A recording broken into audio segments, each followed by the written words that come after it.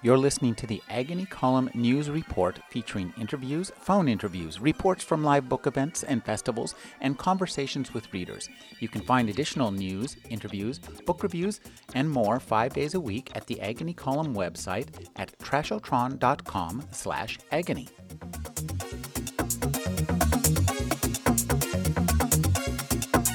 Well, I'll tell you what, before we take our break, let's start. I'd like to take questions and talk about some of these issues for a few minutes before we take a break, if that's all right. And I wanted to ask Gary Wolf to join us. Gary there's a chair. Grab a chair. Sure, okay. Gary is visiting from Chicago. He is one of the leading and most serious science fiction critics, and while we had him here, and we're talking about a field of 3 or 4, I thought while we had him here, we would we would try to pull him into a little bit of this. So, if anybody has any questions, just shout out. But I thought I'd just ask by asking Amelia the origins of this book. And there's a mix of comedy and horror in this book. Does this come out of the material, or is this something you brought to it? Well, I guess the short version is it's complicated, and the long version is it's because I'm insecure. I hadn't realized entirely at the time I was writing it that I was writing a horror novel. It had sort of gone over my head. I mean, I thought I was writing a romantic comedy. About dead people. There was just a lot of gore in it, and throughout, I mean, people presume that zombies are dead, but I have one character who's seeing stuff that makes them believe the zombies are dead, and another character who's seeing stuff that makes them think, well, of course zombies aren't dead. So, people act in accordance with their beliefs, and they get their beliefs from what they see and think. The comedy part happened for 2 reasons, and one is because people are funny and they have to make jokes to get through life. And the other part was because I thought, if at any point this completely ludicrous plot falls apart, I will have the comedy as a through line. All right. Well, that sort of makes sense. Gary, since you're here, can you say something about what the subgenre, this horror in general, but zombie horror? I mean, what's your take on that? Okay. It's an unusual genre in that there's a certain amount of folklore behind it. Certainly, the Haitian zombie, the Wade, what's the guy's Wade name? Davis. Wade Davis book. But among the other horror genres, and I don't read a lot of zombie stories. There was a bunch of them back in the 70s, of course. The modern zombie story seems to have been largely the invention of George Romero, something that came to us from movies rather than from prior literature. Oh. And what we're getting is something that's fairly unusual, which is kind of a back formation of literature acting out a mythology which was developed over a period of time by filmmakers. Well, that's interesting. Were you aware of that? That's pretty much how I did my research for this. I mean, I read a bunch of zombie movies? stuff, but I watched a bunch of movies, and I got to deduct that time. Like, I'm doing research. I'm not just, sitting on the couch getting drunk watching movies. I'm working here. So there's not a Brad Stoker. If you go, the classic traditions of horror fiction, vampires, some werewolf novels, Frankenstein, which is technically a science fiction novel. This is not a field I pretend to be an expert in, but I don't know of any classic zombie fiction, probably before about the 1950s or so. Who would that be? Depending on how you read Richard Matheson's I Am Legend. Okay, yeah, Matheson has to come into this, right? That was a hugely... See, there is zombie-like... It's interesting because I was thinking of the same thing going on with Marx talking about child soldiers. That's a transformation imposed upon somebody who's unwilling to have the transformation.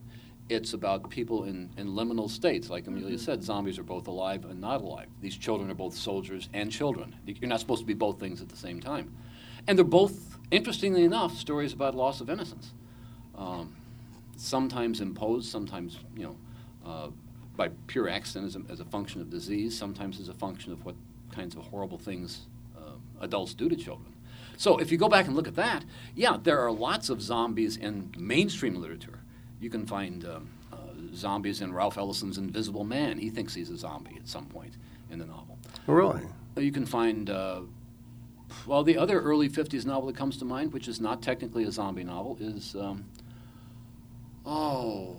Jack Finney's The Body Snatchers, which became 4 films called, I think there's been more movies made out of that than any other single science fiction story. But, for all intents and purposes, those people are zombies. They're just science fiction zombies rather than Wade Davis zombies. Interesting. What do you think, Mark?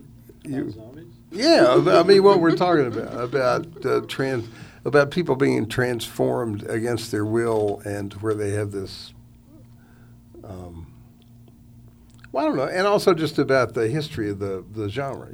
Well, at least for me, zombies are. I'm a huge zombie fan and a big zombie movie fan, and I think primarily of it is coming from film.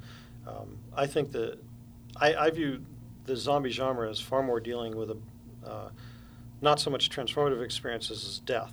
Zombies are, I'm a purist on zombies. They should shamble, not run, for example. I'm a big believer in that. But and the reason is that the point isn't that they're going to get you because they're clever or smart or anything else. That's the beauty of zombies. They're going to get you because they just never fucking stop, right? Yeah. And so that's the whole idea, and that's death. Death is going to get you no matter how clever you are, no matter how smart you are, no matter where you go, death is going to get you. And zombies are going to get you the same way. And I think that's the great appealing power of the zombie film, is that you can watch these amazing struggles with these amazing things, and then these pretty stupid entities, just kind of plodding along, eventually get through. They're going to get. And that's the power. Death is not a very intelligent pursuer. It's just a relentless one that's going to get you in the end. Yeah, Tennessee Williams once said, "Death doesn't knock; it just comes in the door." That's right.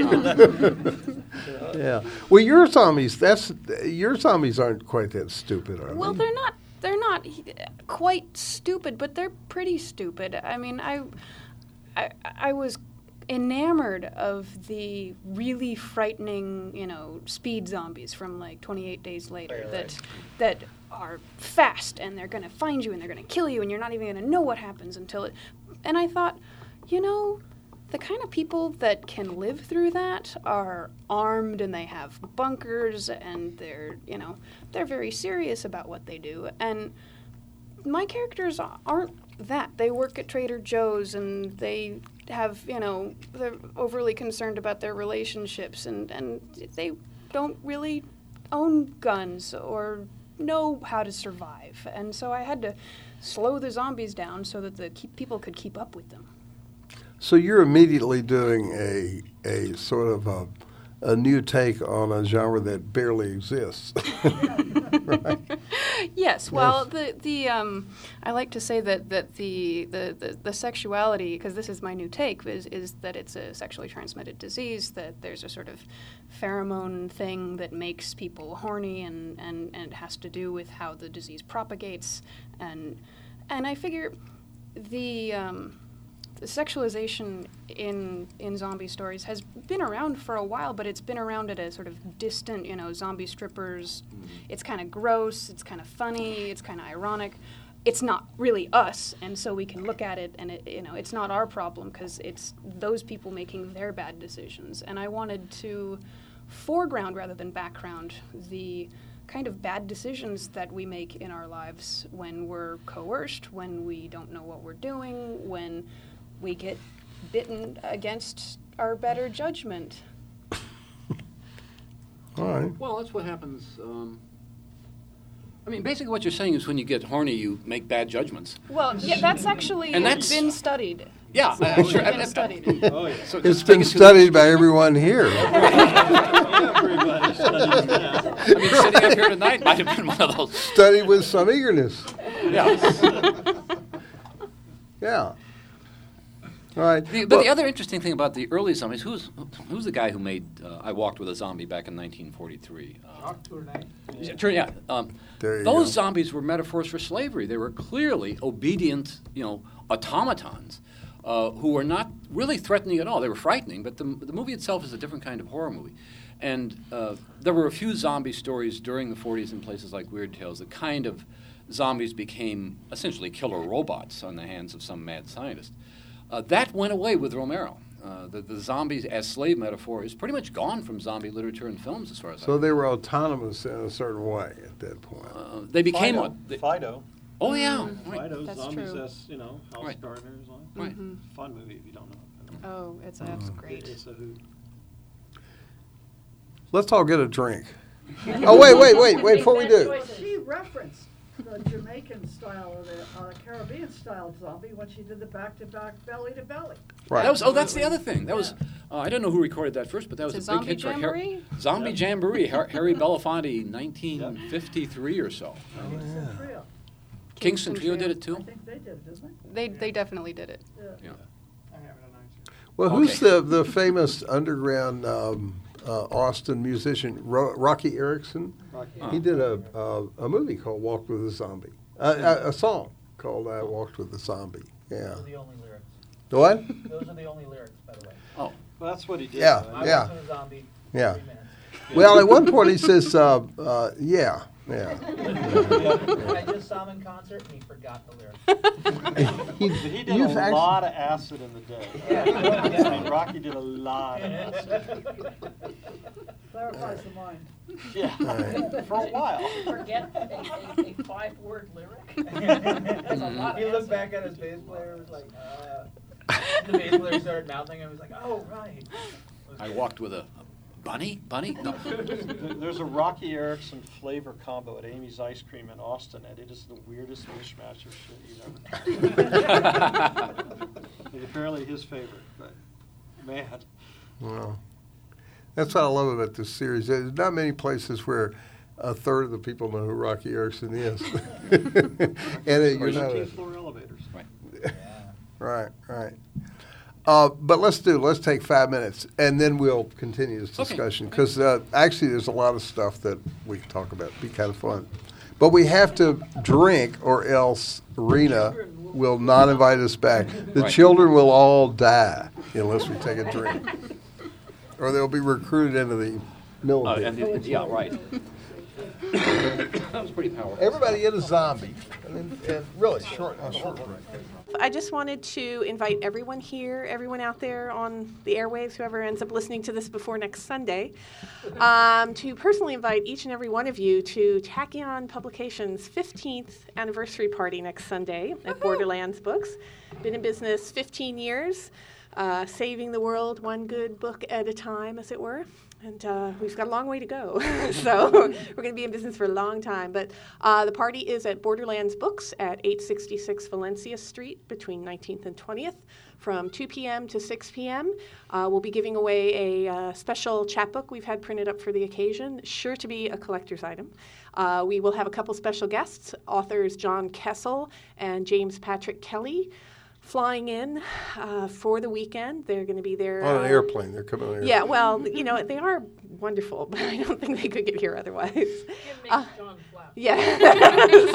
John has to work. There. And they are great friends and editors with some of Tachyon's publications, such as The Secret History of Science Fiction, Rewired, a post-cyberpunk anthology, and Feeling Very Strange, a definitive slipstream anthology. And they're great fun. So they'll be there, a few other special guests, Terry.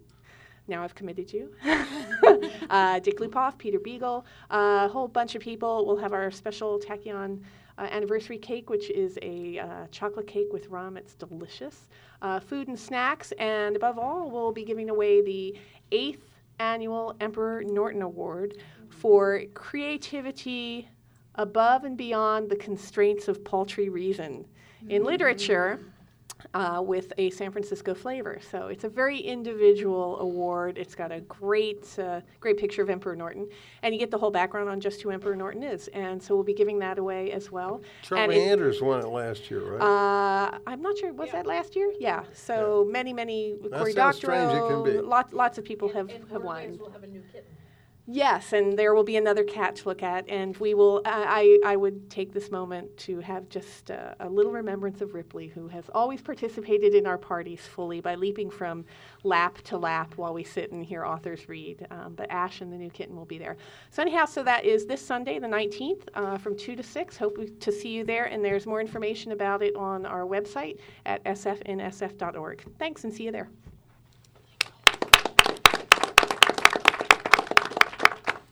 All right, well, we just wanted to hang out a few minutes before everybody went home, and we had a couple of interesting readings. And if anybody has any comments or questions, no. You get troublemakers. Yeah. Did you actually go up in the Zeppelin as part of your research? You know, I've been asked this question before, and I'm really tempted to lie about it. And say no. My sugar daddy would be really upset about if I really told you. No, I did a lot of research, and That wasn't a question. Did you go up in the Zeppelin that flies over my house? I have not yet. So as far as I'm concerned, everything I wrote is the gospel truth. So you don't know if there's a window and a high ceiling in the bathroom? I do. There's a lot of pictures online. There's a lot of people who have done this.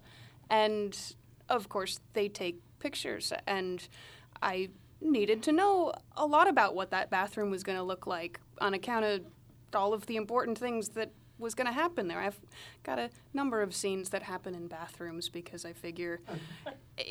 Why not take the only place that you know you are going to be safe and alone and make bad things happen there so that you are afraid of that? But actually... It's not like potty training then. Not quite like potty training, no. I actually had the photo on my desktop for a very long time was while I was writing the book, was somebody's Flickr picture of that airborne toilet. I have to ask a question. Being a non-local, does everybody in the Bay Area know about this Zeppelin? Is that something you're just not telling us about in the rest of the country? No, you never heard of it before? There really is a Zeppelin, right? There's blimps. There's no Zeppelin. No, there's a Zeppelin. It flies from both the Oakland Airport and the Monterey Airport and comes around the city, across the Bay Bridge, around the city in a loop, out over the Golden Gate Bridge, and then flies back. And from my back deck, every once in a while, I'll walk out and go, what does it say on it? Good future, there's a Zeppelin. I can't, it's not close enough that I've ever seen it, but it's a big, long, it's a Zeppelin. It's a rigid frame. That's the Zeppelin, a rigid frame. They're trying to get Zeppelin service started from San Francisco to LA and then hope that it catches on again. It's no longer hydrogen. Yes, it's helium. Oh. Yeah. Well, that takes the fun out of I was going to say the good name for it would be All the Humanity. All right. All right, well, back to literature. Enough about Zeppelins. Mark, I felt like I cut you guys off a little bit, and I'm sorry. But I couldn't get a sense of what what's the shape of this book? Does it take place on the ground with these? I mean, you explained a little bit about the alternating chapters, but what's the storyline? What's the arc? Sure. So the storyline of the book is that John Moore, my protagonist, whose best friend is a machine, an artificially intelligent machine. My homage to Tom Swift's Triphibian Atomicar. It's a Predator-class assault vehicle, 8 meters wide, 25 meters long, that happens to house perhaps the smartest brain in the universe. It's his best friend. My characters are pretty alienated. You know, when your best friend is a metal-killing machine, you know, you've got some social issues to work on. And he does. He gets a call from somebody he owes a favor to, and the first line of the book, I think actually I have it. I think the first line of the book is, let me get it right. I believe it is, if I show you, you'll be in. And this is a character from his past who knows that he has a weakness for issues related to children, asks him to come help with these child soldiers, wants him to be a team leader and help them get in, wants his ship. And the first part of the book, I don't write military SF. We were talking about during the blogcast. My publisher markets it that way because that's something Baen knows.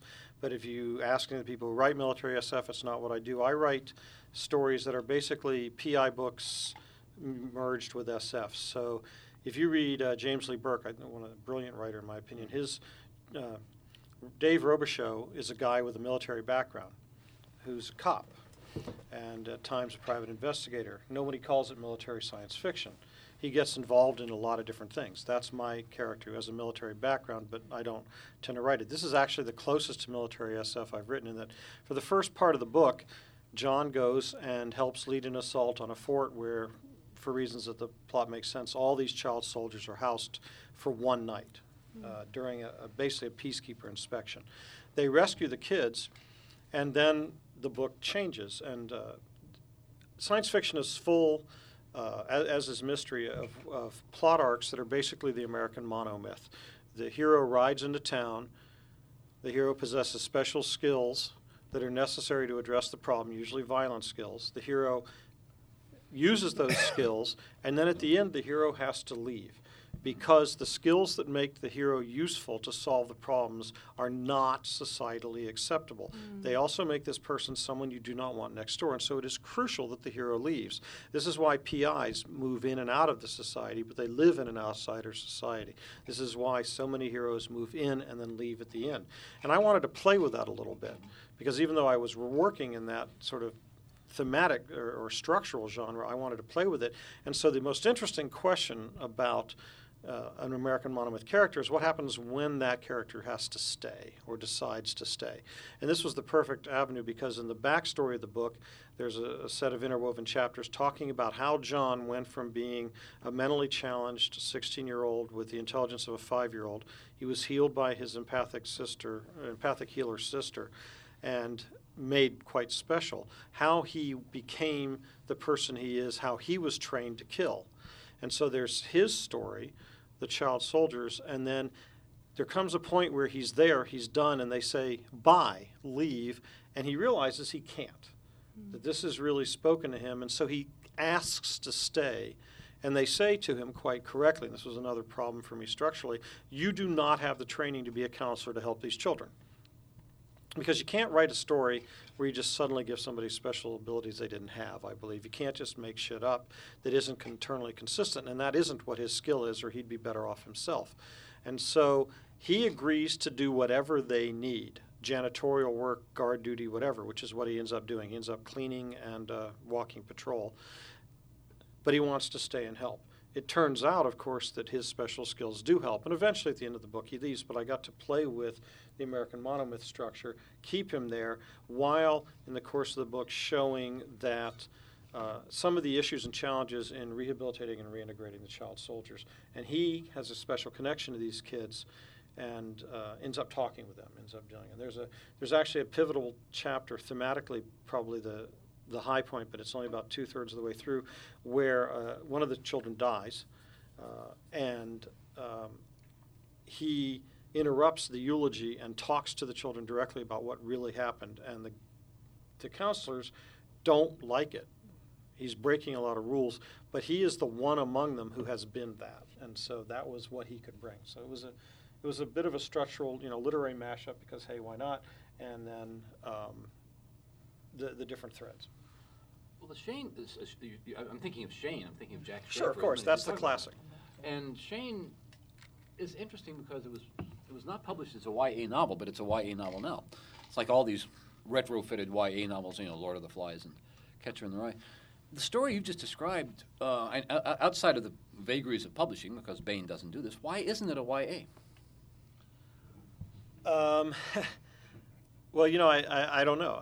It's a pretty dark book. There are no curse words in this particular series. Most of my book, most of what I write outside this novel series, you kind of need to appreciate all the words or you won't like it. But in this book, I haven't. But it is a very dark series, and I think Maybe it could be a YA, I don't know, but that certainly isn't what Baen did. I think it's a little too dark for that. I think it's more dealing with the adult side.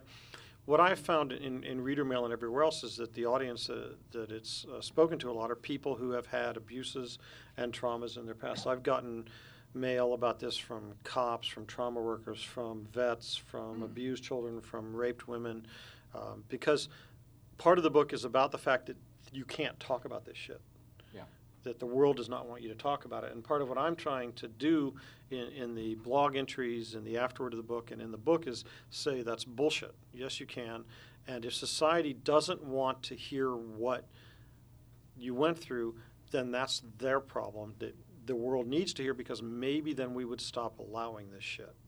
Maybe if we allowed our discomfort to increase a little bit, we would be more vigilant, we would listen more to the victims, we would help create structures that would stop some of it, and if nothing else, we would appreciate those who pay those prices.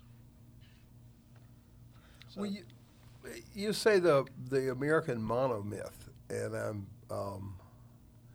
I mean, I can see what you're talking about in terms of the Western or in terms of the James Fenimore Cooper or a lot. But does this carry into science fiction also? I guess it does. Oh, absolutely. I mean, most science fiction heroes, particularly series heroes, but in many books, they got to leave at the end because the actions that they take, the things they're willing to do, are things that taint them. Right. You know, violence is a fundamentally soul-scorching thing. I mean, when you commit acts of violence, it changes you. And if you haven't ever committed violence, you know, it does. You do things, and then you remember them, and they're always with you. And you know, I have another one of the pieces I didn't read because it's a bit rougher. One of the lessons involved a time that I led a group of people to beat up two guys who had hurt one of ours. I was 12 years old, and that night when I was 12 years old, I went home and I picked pieces of their face out of my knuckles, which it turns out you get pieces of cartilage when you hit somebody enough times. And that's not a good thing. I'm not trying to defend it. In the same circumstances, with the same training that I had, I would have done it again because they picked on one of mine, and you don't get to fucking pick on one of mine, right? Mm-hmm. That's the way that is. But those things that taint you make you not fit well in society, and science fiction is full of that. Whether it's in the literature, in the movies, anywhere, heroes need to leave. They need to hang with their own type. You know, it doesn't matter. Once you've done a certain class of things, you need to not be everywhere. Joss Whedon's Serenity, okay, relatively lighthearted romp on certain areas, not always, right? But in that movie, it is the instinctual understanding of the writers that those people can't just settle down and raise kids, right? That's not who they are. And it doesn't matter where you look, I think, in the literature, yes, people need to come and go. We have a historical novelist in our midst. Is this, you think this is true historically? Is this a theme in world literature as well, or is this an American? Literature or history? The literature that comes out of history, not history itself. Yeah, I think so. I think, as he says, that heroic deeds place you outside the normal range of human endeavor, that you see this all the time in the westerns, where the ranchers or the homesteaders are really glad to see the guy come in and blow away the thing, but then they want him to leave and go over the next hill. I mean, right. But the other thing is that in real history, or the real past, most of the people who did this kind of thing were kids. The people who went to the Crusades were kids. Yep. The people who fought under William the Conqueror were kids. And how do you find kids? The majority is 14 in the Middle Ages. By the age of 14, you have like Frederick II becomes, king of Sicily, and Baldwin the Leper becomes king of Jerusalem. And I just ran into a great example in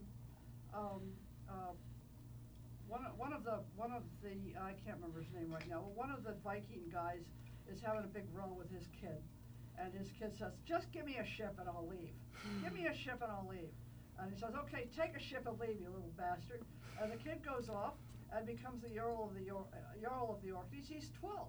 But his younger brother says, if he's going, I'm going too, and he takes off. That's Rolf the Gonger. He founds Normandy. Yeah, and I think, the age of children, obviously it changes. But I had a fan letter a few days ago from a guy who said, I just read the book.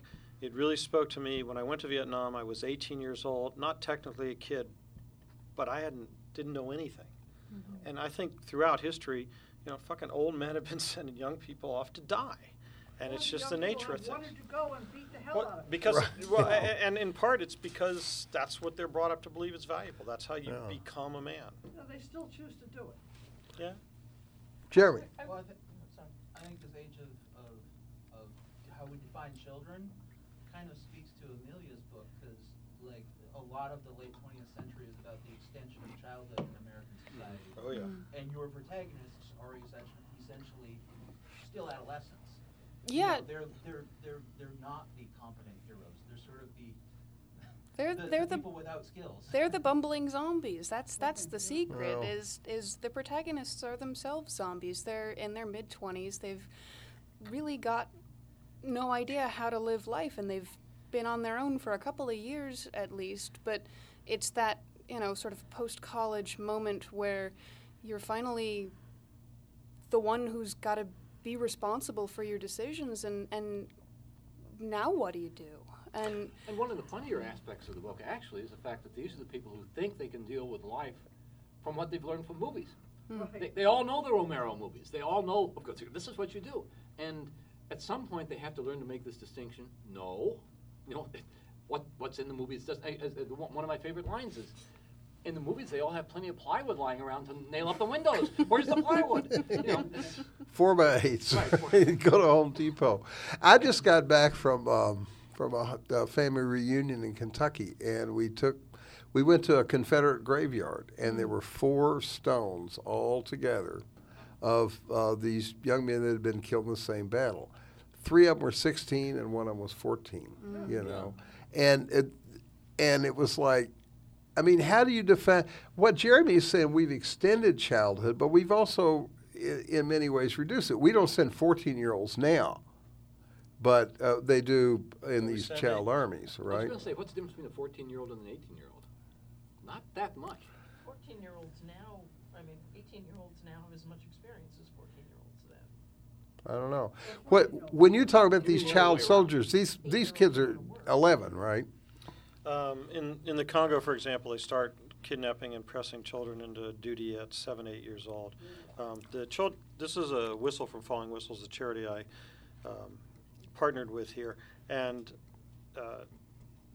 the reason for the whistle is their symbol is that the guy who founded the thing went to the Congo, and they found out that when they are recruiting the children, there are some kids that are so small they can't carry weapons. They just can't reliably carry them and shoot them. Or there's also another problem, which is they run out of ammunition, or ammunition becomes very scarce. So what the rebel fighters that kidnap the children do is they give them little whistles like these. They send them into the front lines. Mm-hmm. And if children try to run, they shoot them in the back. If the children don't, then their job is to blow the whistle, give it a right, when they see the enemy, until the enemy has shot them enough that they die. Mm-hmm. And so they are referred to as ammo soakers, which, by the way, is a term that was applied to the Marines in World War II. You can find planning minutes where they're talking about the Pacific Theater, and generals were saying, well, we'll send in the ammo soakers to deplete the enemy's stores, and these were our Marines that we were sending in and killing by the thousands. And so these kids are sent in with only whistles, and these are kids typically, in this particular case, 8 years old is the typical age. Well, in terms of literature, which that's my job, right? That's what we're here. But Heinlein enters into this, right? Is he the origin of military SF? I don't know. How do you define military SF? I mean, you define it by being sort of out of it. You're on the edge of it. Yeah, I don't think I write military SF at all. No, but I mean, but you have to distinguish yourself because you're in that. Well, I have to distinguish myself because Bain markets me that way. Well, and it works, and that a certain number of people pick them up. But I think I'm writing space opera. But what is it that you're distinguishing yourself from? I mean, it is a real subgenre, right? Yeah. Oh, I agree. And I think the best definitions I've seen are that science fiction that is in a military setting that is intimately about and involved with the military process. I mean, I go to BoucherCon, a mystery convention, and sell books at BoucherCon and have readers of mine who come to BoucherCon because I'm really writing PI-ish novels. I think of myself as fusing what I say is a PI armature and a science fiction drape, and that's the fusion, because I love both genres, and I think there's a lot of great crossover work. Military SF is very different from adventure SF. You know, David Drake's Hammer Slammers are a great example of pure military SF, and I don't write anything near that, and I have not served in the military. Right, and I was going to say the other writer that comes to mind immediately is Joe Haldeman, who spent virtually his entire career getting out from under that mantle of military SF, which I think the way you've defined it is essentially what I would think of as militaristic SF. It deals with military values, it celebrates the military in a way that an anti-war novelist doesn't. No, see, now I would argue that if you read David Drake's Hammer Slammers books, there is no point at which he celebrates the war. There is no point at which he glorifies war. He does show the horror of it. His characters do fight with honor and with each other, but it's not militaristic at all. Dave is as rabidly anti-war as anybody I know, and is as furious at having been sent to Vietnam as anybody I know. But he did his duty. Yeah. Jeremy. So it seems like you're defining it in terms of jargon and setting, like in the same way you might describe like seafaring fiction. To some degree, yeah. It's about the knots and the accoutrements of that trade. Right. I mean, take an Alistair Reynolds book, right? Mm-hmm. An Alistair Reynolds book will have action. There will be violence in most of his novels. There will be various kinds of intrigue. There will be politics in which there are military presences, right? Now, is he writing military SF? No, he is not. I have the exact same traits. I'm marketed that way. I would argue I'm not. Dave's Leary Mundy books are Hornblower, right? They are not military SF. His Hammer Slammers are military SF. At least that's how I would define the genres. Do you see a connection there between those kind of historical analog books, like, I don't know, the David Weber, who are doing Ship of the Line, adventure fiction, but it's military SF? Well, I think it's military because it gives you action and interest, right? Mm-hmm. I mean, you know, I don't think that Amelia's got killing in her books, right? Mm-hmm. She is not writing fiction about killing. She is writing about other things, but action, you know, does keep a story going along, and I think our essential role as storytellers is to, and that's what I think is at the core of what we're doing, is to do what storytellers have done since we were huddled in caves wondering why the lightning struck him and not me. Which is lock people in the toilet.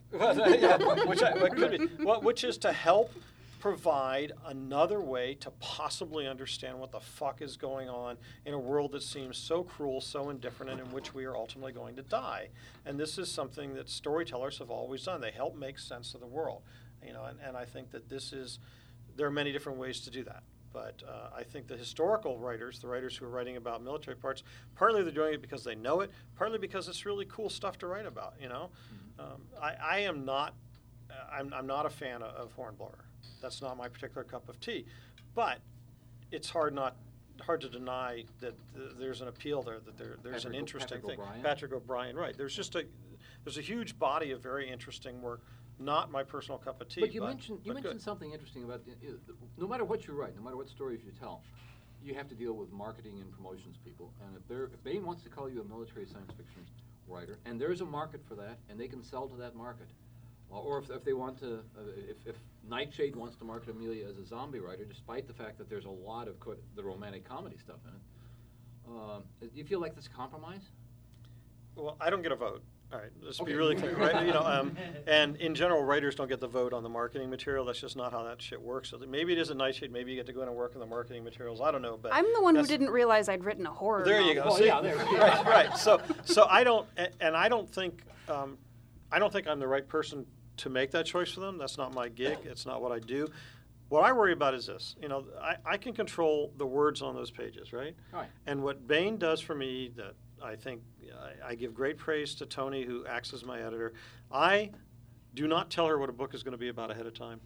She gets no say in it. I absolutely refuse to do that. I hand it to her and say, this is yours, take it or leave it. And she takes it or leaves it. So far, she takes it. She publishes it. That's my part. I control what's in there. So if there's something wrong in those words, that's my fault. The marketing, that's not me. But I was praising Tony as being good for new writers a couple years ago to a woman who was a budding young writer. And Tony said, and I said, she's great for coaching new writers. And Tony looked at me and said, if by coaching you mean leave my words the fuck alone, then I suppose I am. But that's what I do. And so I feel like, I have to leave the marketing the fuck alone, right? It's not what I do. It's not the label I would put on my work, but I don't get a vote in that. I find out when other people find out. There's this thing that happens when you write a book and it's your baby and it's your imaginary friends and it's your psyche and you think, people are going to read this and, well, this was my first novel, so I actually pretty much knew that nobody was going to read it because I was not convinced I was going to sell it or have it published. You're just dicking around with your imaginary friends doing what you're going to do. And then it's suddenly out there in the world making friends with all sorts of disreputable people. And, there's a part of me that's very invested in what do people think? What do people think of me? What do people think of my book? But those are different things. And so it's hard to divorce yourself and remember, I have let go of the baby, right? There's a stage that happens when you're looking over page proofs where every single page you turn over, you're saying goodbye to that part of it, and you're letting it go. And I appreciate that you're nodding, because I cried when I finished my page proofs. I was like, this is it. It's got to stand. That's all. I am the worst kind of auteur director. I care about the experience of you have when you read the page. When I get the page proofs in, I make about 500 changes on the page proof. They fucking hate me. With cause. The typesetter's like, I cannot believe this. She actually came up to me in con and said, it's a good thing I love your books because otherwise I would kill you. And because I want to control your experience. And so when I have to finally pry the page proofs out, which I have never been on time doing, they lie to me about the dates now correctly, then that's it. But the thing that I believe, talking about the marketing and everything else, that it boils down to this. I cannot believe this too strongly. It's what I say to writers. Your loyalty is to the fucking story. Your loyalty is to what you tell. You control that, you do that the best you can, and then that shit is gone, and what happens to it, happens to it. And every time the noise in your head about the reviews or awards or Amazon ranking or any of that shit is distracting noise in your head, and your loyalty is to the craft, and that's it. That's it. That's all that matters. The rest is just distracting noise in your head, which is there all the time. I look at I can tell you my Amazon rank. Shit, it's horrible. I've been told if you don't get any 1-star Amazon ratings, you're not working hard enough. You're not ambitious enough. I was doing this panel, and actually, horrible. We were at the Locus Awards earlier this year, and had a great panel discussion. I mean, it's one of the great panel discussions, because it was Connie Willis, Nancy Kress, Walter John Williams, and Ursula Le Guin. And we were talking about advice to writers. And the number one piece of advice we all agreed on is don't look at your Amazon rankings, because the people who used to write you letters in crayon are now on Amazon like they're normal people. And secondly, it doesn't matter if Harriet Klausner likes your book. Thank God. But it's a party game. It's kind of a game. Yeah, but it's the neurotic writer game. Like when you go into a Barnes and Noble, do you face your book out? Like my kids better fucking face the book out. That's right. That's right. You've got minions. You get in there. I've got minions. Get in there and face those books for it. Sign your books. That's right. Chip Delaney got thrown out of a bookstore for signing his own books Yeah. This black guy doing it. My daughter texts me like, "Yeah, Dad, in a Barnes and Noble, faced him forward. All right, good job." You can come home and have dinner now. That's right. Can I have a key now? Well, but also, I mean, you finish a book and you think it's like you say, it's your baby, it's unique, there's never been anything like it. But I'm going to play the professor. I mean, I hired Gary to do that. But it comes out. It's not just marketing. It's if you want to talk about your book or anything, You talk about it in relation to all the other books that came before it, because it does not. Literature comes out of literature as well as out of life, and so marketing, we all understand, is evil shit that people like Jeremy do. But I think it's good shit when it works. Discussing literature in a critical way means that you have to create categories. And you talk, and you relate the book to other books, which means you have to generalize. Yeah. So, well, yeah. And science fiction is in particular a field that is in constant discourse with itself. I mean, everybody, talking about everybody else's shit all the time. Yeah. But what Amelia said about sending the book out there in the world and it's making its own friends, I had a conversation with Jack Dan, who's a very good novelist that's really underrated in the States. He lives in Australia now. Yeah, and Jack's been on the edge of breaking out several times. Every novel is going to be his next breakout novel. Right, it never was. And I don't know whether he or I came up with this idea, right? I've told this story to Amelia, and he was saying, look, writing a book is like you're packing a suitcase, and you put in a cantaloupe and 6 roses and a gun. Yeah, whatever. And then it comes to the other end, in this case the reviewer or the reader, and I open it up, and there's a carburetor and a can of oil and some dead mice. Okay, who's wrong here? I mean, yeah. Right. There's the book that you wanted to write, there's the book you actually wrote, and there's the book that the reader reads. Right. Yeah. And this gets back to the story that we tell, right? Like the way that every single book we write is a conversation with every other book that happened. And when we talk about trauma is a way of and you talking about the people contacting you about their own traumas and sort of saying thank you for letting me feel like this is something I can talk about, or that is its own story, and that is actually, I think, the only way of healing from trauma is to be able to understand the story, to be able to tell ourselves a story in a way that makes sense. I've heard people say, PTSD, post-traumatic stress disorder, is a normal response to abnormal conditions. Oh, yeah. Yeah, all my main characters have PTSD, as do I. Is PTSD what you get when you finish a novel? Is that what It can happen there. It's PTND. Ellen, you had a comment a minute ago, which sometimes your comments are interesting. Oh, man. Heckled from the front. I think I had a comment about 15 minutes ago that is now gone past, and I'll just ask Mark about it later. Because it had to do with Dave Robichaux being the anti-mono hero. Because everything happens in his town. Yeah. He never leaves. And I was thinking of Jack Reacher and the Lee Child. Oh, sure. He is the ultimate monomyth. He's the ultimate monohero. Because he never stays anywhere. Jack Reacher and the Lee Child novels are wonderful suspense novels. Lee Child is a transplanted Brit, lives in New York, and I'd love to have his sales. I covet his sales with a deeply avaricious heart. And so the Reacher novels, the guy travels with a toothbrush, and only since 2001 with an ID. Mm-hmm. That's all he travels with. Every book is set in a different city around the U.S., and Child said that way he never has to have anything. He makes everyone up new, but he gets to have the same character. And he is an almost stupidly archetypal character in one sense, in that he's huge and brilliantly skilled at everything and super smart, and every time he goes into the hottest woman in town instantly fucks him, and everything just goes his way. And he has these adventures. And shit happens. Yeah, exactly. In fact, in the last book, shit happens while he's on the bus. Yeah. But Dave Robichaux is the opposite. Dave Robichaux is, and Dave Robichaux he's settled. He is settled. Trouble comes but he is always in trouble and always being kicked out and brought back in, kicked out and brought back in.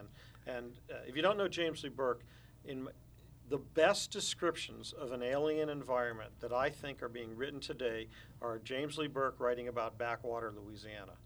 I mean, they are better than any alien world descriptions being written right now. There's actually one fantasy novel in that series. Yeah. The Electric Mist with the Confederate Actually, Death. He's still seeing ghosts since then. Oh, he still is? Every now and then he's... Yeah, in the most recent one, the Rainbow one, there's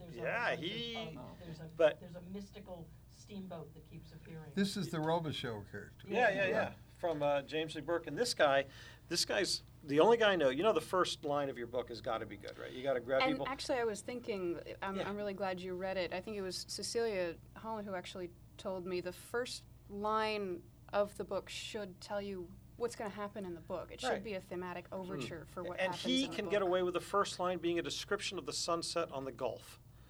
And you will be hooked by his language. Guy's amazing. I mean, Cool. All right, and you're we right, haven't you got can much. still see Let me the ask other another sitting question. on- This is Cecilia, are you it's a fantasy texting somebody? Or crossover. Am I can I- what? No, I was writing down the name. Oh, yeah. I never read this Lee Child stuff, but it sounds like a No, I've fascinating heard from project. fun. I know. I've heard from all It's everybody I kind like. of like crack. Oh, see, she's exactly right, because you hate you kind of read him and you go, oh, no way could he do that. Turn the page. No way could he. Oh, man. Oh, she's going to fuck him. No, damn. How long is it going to take before she fucks him? And then you're 400 pages in, and the dude has got you hooked. And I'm after She showed trying up at to. my house and she said, I have something for you, and I said, I have something for you too. And I said, I've got the new Reacher novel, and she said, yeah, I brought you that too. yeah, see, I'll tell you, I was at a BoucherCon, sitting one table over from Child and a guy telling a story on him, and this is the other part of coveting. This is how good this guy is in terms of sales.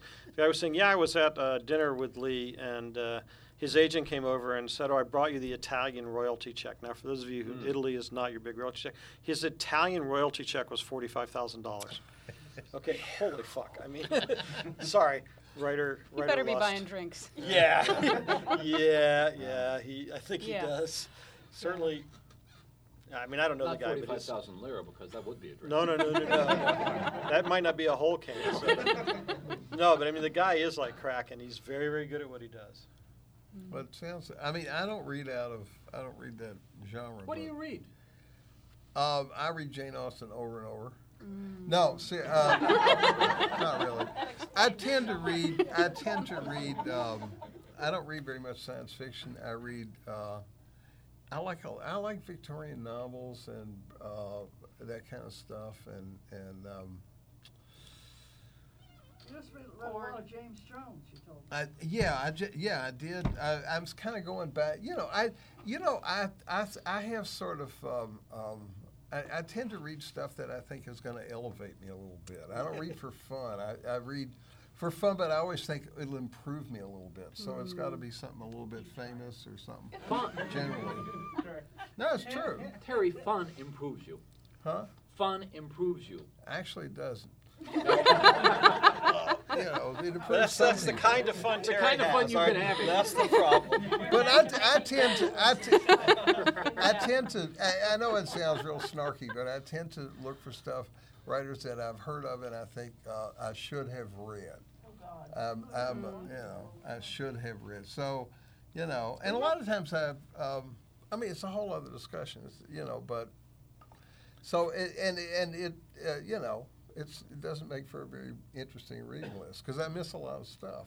I totally envy you, because if you're a reviewer and you have to read new stuff, and if I can carve 1 week a month to read something on my own, and I've got this pile of stuff I have to get to, and no, I can't go back and catch up on. Yeah, well, like Cecilia said, I was telling her last. I had never read James Jones, and From Here to Eternity and Thin Red Line and stuff. And so, just in terms of American history and literary history and stuff, I went back and read it, and it's so different from what's written today, it just blew me away, and I thought it was fascinating. So it's kind of fun. Yeah, I get to read what I want to read. What I want to read, I tend to be, I'm a middle-class kid from a small town, so I want to read stuff that's going to make me smart enough to move to the city. But I wanted to ask Cecilia a question, if you don't mind, because we were talking about violence, and I do think, He thinks about me and he thinks of violence. right, because you write of. I'm not going to sit here and scratch your head or anything, but you're, I think, very good at that. And do you have a particular way you think you go? This is a serious question that you go about it. You write a lot about fighting. Yeah. And how do you do that? I think if I hadn't started being a writer when I was 12, I'd go to prison. Because I was really a violent kid. Really? Yeah, and I mean, other girls were out there waiting for their prom dresses. I was up in my bedroom practicing my quick draw. Really? I mean, I stabbed a kid, not meaning to, when I was 13, and I was always getting in fights, and it was either, you know, wind up a bad girl, which I probably did anyway, or sublimate it. So I wrote about it, and I love writing those things. But also narrative sequences like that are really fun to write. It's like being in a video game. Well, all right, but also, you know, we should have this discussion when you've read a scene or something, but there's a lot you leave out in writing about violence that other people don't leave out. Right. It seems like you've come to say, I'd almost say a formula. There's a way in which I recognize a scene of yours about violence. It's sort of, I mean, do you? I don't understand the question. All right, you know? it's probably not a good question. You know. Yeah. Well, I think I know what you're getting at, because you can tell when somebody has spent too much time studying martial arts and describes every subtle move that goes into something. It's like reading a description of a ballet. Yeah. And when you strip that out and describe the actual moves that have effects, describe an actual fight in terms of what the effects are on the other person's body, it takes a lot less space. And because bad fantasy writers do this, actually bad sword and sorcery writers do this worse than anybody. Yeah. You know that they've been spending hours with the OED looking at archaic words for sword and trying to figure out how to describe moves that don't exist anymore. And just it's like the research is sitting there like a blob on the page. And what you want to know is what happens to this person when this person gets hit with a Yeah, but you know, I got to say that one of the problems there is that real violence is so different from what people want to read and what you will write for dramatic effect. You know, if you look at statistics from cops or anybody else, in the real world, the typical fight lasts less than 30 seconds, okay? Less than 30 seconds. In the real world, if I hit you hard in the nose, we're pretty much done. Blood is going to stream out, and we're done. You're going to stop. And the only people who don't stop are the people who are drugged up or the people who are pros at fighting. You know, if you, I saw a guy who's a mixed martial arts instructor, and he said, if you hit somebody in the face and you break their nose, which is not that hard to do, and they don't change their expression and they keep moving forward, you are now fighting a pro. And you have a lot of problems, right? And so if you write a fight the way it really happens, and like if you are in a fight that lasts 30 seconds, do you know what the average recovery time is for a person? It is more than 3 weeks. It is more than 3 weeks before you are without pain from that 30 seconds. If you write that in your detective novel and then he healed, yeah, right? You just go, what the fuck, right? Yeah, what the fuck? 33 weeks pass, and you're like, do do do do do, and you know. In narratives, time compression is vital. We have to, because if it goes on too long, or if we aren't compressing, we skip, and 3 weeks later he's back out. But the problem is 3 weeks later the trail is cold, blah, blah, blah, blah. There's a bunch of real-world things that you can't do. So very frequently narratives have to compress time, or they have to elide time so that it makes sense, so that the story makes sense. And I think that it is fair that story logic isn't exactly real-world logic to keep things going. I mean, I think there are collisions between the two, and sometimes you have to violate real-world rules in order to make stories that are compelling. I think that's absolutely necessary. It makes me think. One of the reasons why we write and one of the reasons why we read is so that we can have patterns that we can recognize, and then we can make our own judgments about our own decisions based on these patterns, these life experiences that are not ours. And I think one of the ways in which we can sell ourselves short is by not taking into account that the story has to keep going, and therefore, we can't judge ourselves by the and then I bounced back. Of course I bounced back because I'm in a story, but in real life, I might have to take some months and really figure my shit out. Oh yeah, standard therapeutic rule of thumb is that if somebody is married, it's going to take approximately 1 month of processing time for each year of marriage before they're even in any kind of great shape.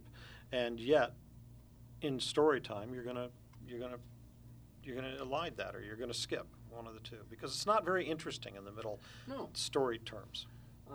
It's an aspect of science fiction, though, that you're able to bypass some of that if you have somebody who's enhanced with nanotechnology. Right, yeah, Well, it's a that's convention. exactly right. It's faster and that kind of thing, so you're able to. And I do that.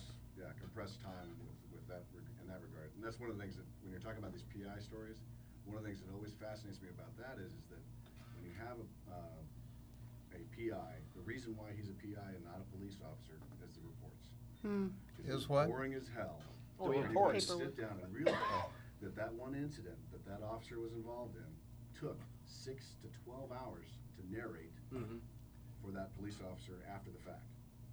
The only time I've ever seen it successfully done on TV was Rebecca De Mornay did a movie with a bunch of stuff in Chicago, set in Chicago, where she's a homicide inspector and she gets involved in a shootout. And she says, "Now I know why I don't get involved in these goddamn shootouts." And she's sitting there for a good quarter of the movie writing a goddamn report. Lynn Dayton's espionage novels were full of that kind of stuff. Yeah. You have this adventure, and half the novel is like, God, Yeah. reports, more reports. That's you right. you get the reports sent back saying we need more detail. Yeah. So and that was one of the things with the John and Lobo series that kind of the reason why I kind of lean towards that military science fiction as well with their classification of it in Bain is that he is a special operator. He is not. Yes.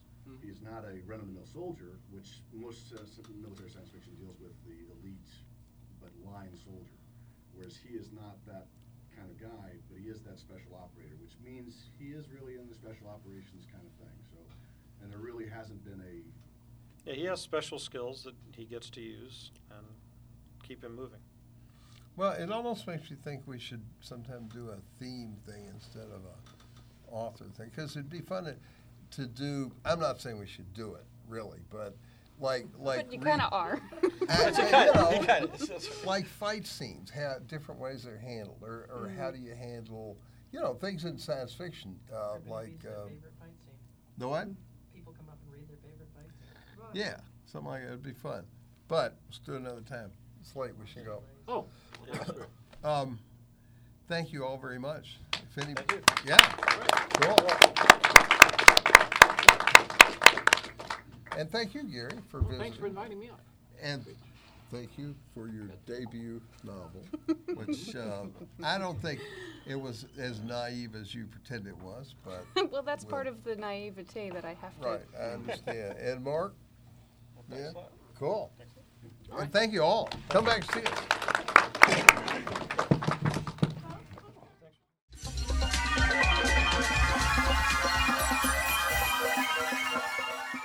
You're listening to the Agony Column News Report featuring interviews, phone interviews, reports from live book events and festivals, and conversations with readers. You can find additional news, interviews, book reviews, and more 5 days a week at the Agony Column website at trashotron.com/agony.